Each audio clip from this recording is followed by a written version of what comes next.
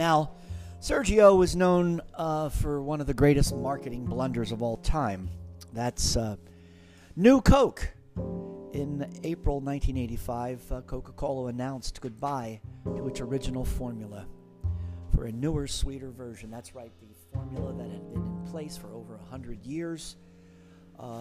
They took it away and introduced New Coke because they were getting killed by Pepsi in this Pepsi challenge where Pepsi would run commercials and everybody knew that Coke drinkers were picking Pepsi over Coke.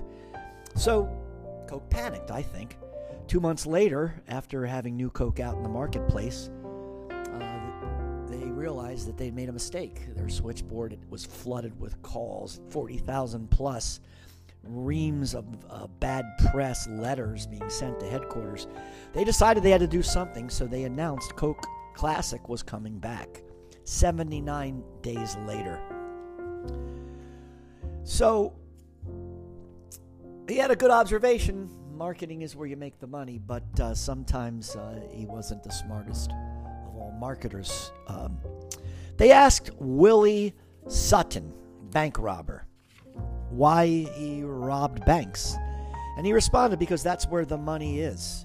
Now, Mark Ritson, a marketer in Australia and England,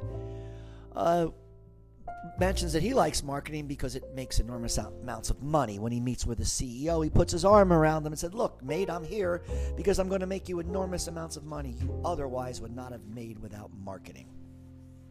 So marketing is about growing your business. How do you do that? Number one, increase the number of customers you have. And certainly, number two, keep the ones you have already. Two, you optimize the price each customer pays so you get as much money as possible.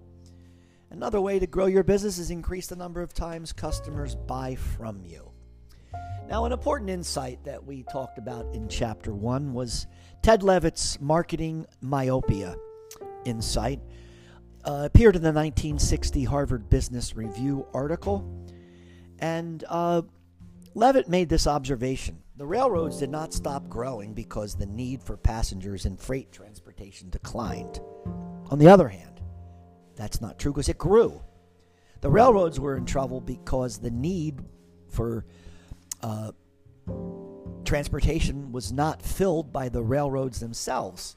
It was filled by cars and trucks, buses and airplanes. You see, they let others take their customers away from them because they assumed they were in the railroad business, not the transportation business.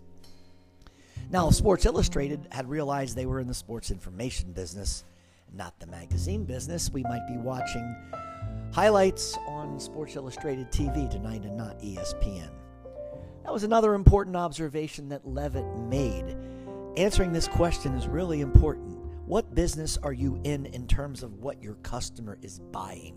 For example, if you sell an electric drill, they're not in buying a drill just because they want to have another power tool, but he pointed out that they're buying a drill to make a hole to hang a shelf. Michelin tires always sold the safety of their tires, rated highest in safety. Rolex didn't sell watches, it sold the luxury and the status of owning a Rolex watch. Nike wasn't interested in selling sneakers and shirts, they were selling motivation, just do it. So marketing is involved with these pursuits, strategies, setting strategies, the direction marketing efforts are going to take. Tactics, those are the actions that you need to make to achieve the strategies. Identifying, you need to gain knowledge of your competitors and your customers and your markets. Creating, devising new strategies and tactics to remain successful. Maintaining, you need to ensure as a marketer customers return to purchase again. And then lastly, satisfying relationships. You need to build good relationships between you and your customers. We talked about Chobani yogurt, that first class, Chapter 1, where we know Handy, the owner, bought a shuttered craft plant with SBA loans in 2005.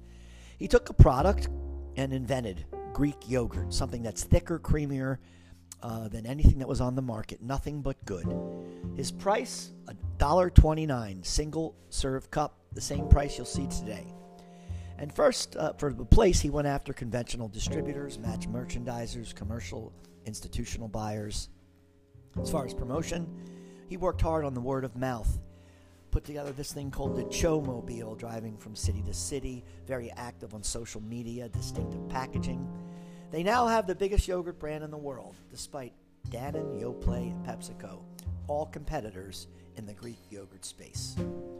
In Chapter 1, we met the Marketer's Toolkit, which is simply the target market, the product, the distribution, the promotion, and the pricing, the 4 Ps. That is the toolkit. 1. Target markets. We need to select customers with needs that we believe we can address by our efforts. 2. Creating products. We need to either create tangible goods or intangible services, solutions to address the needs of our target market. Next, we have to establish distribution. Those are methods that enable customers to acquire the products from the marketer. We have to develop promotions, methods for communicating information about our products to the target market, setting our price, determining what the customer must give in order to obtain the product. And that is the only activity which brings value into the firm. All the others help create value of the Ps. So what's marketing's role in the organization? Well, it's a vital business function necessary in nearly all industries and organizations. It's responsible for generating revenue and profit. Marketing interacts with the public most frequently. Marketing develops products that hopefully satisfy needs and enhance society's quality of life. Marketing develops distribution systems offering access to products for customers in many geographical regions. It helps build demand for products, requiring organizations to expand their workforce. So as marketers help companies grow, companies hire more people and have a better impact on society. Marketers also offer techniques that possess the ability to convey messages that will change society's behavior in a positive way. Think of all the cause advertisements that you see. Now, marketing is not all positive. There's a number of criticisms. It makes people purchase things they don't need. Marketers will embellish their product claims. I can think of no better one than Theranos, the sham company in California, Elizabeth Holmes. Number of documentaries that are out there, books, read it. It's all about the horrible, fraudulent product that they tried to get across the marketplace. Other criticisms: marketing discriminates in customer selection, can contribute to environmental waste. Here's a real serious one lately. It's encroaching on our customers' rights to privacy. On Netflix, you can look at the documentary The Great Hack.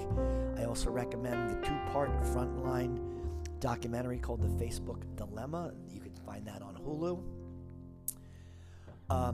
Just recently Apple fessed up that Siri was listening in, and they put out a note that as a result of their review, they have not been fully living up to their high ideals, and they apologize that they got caught.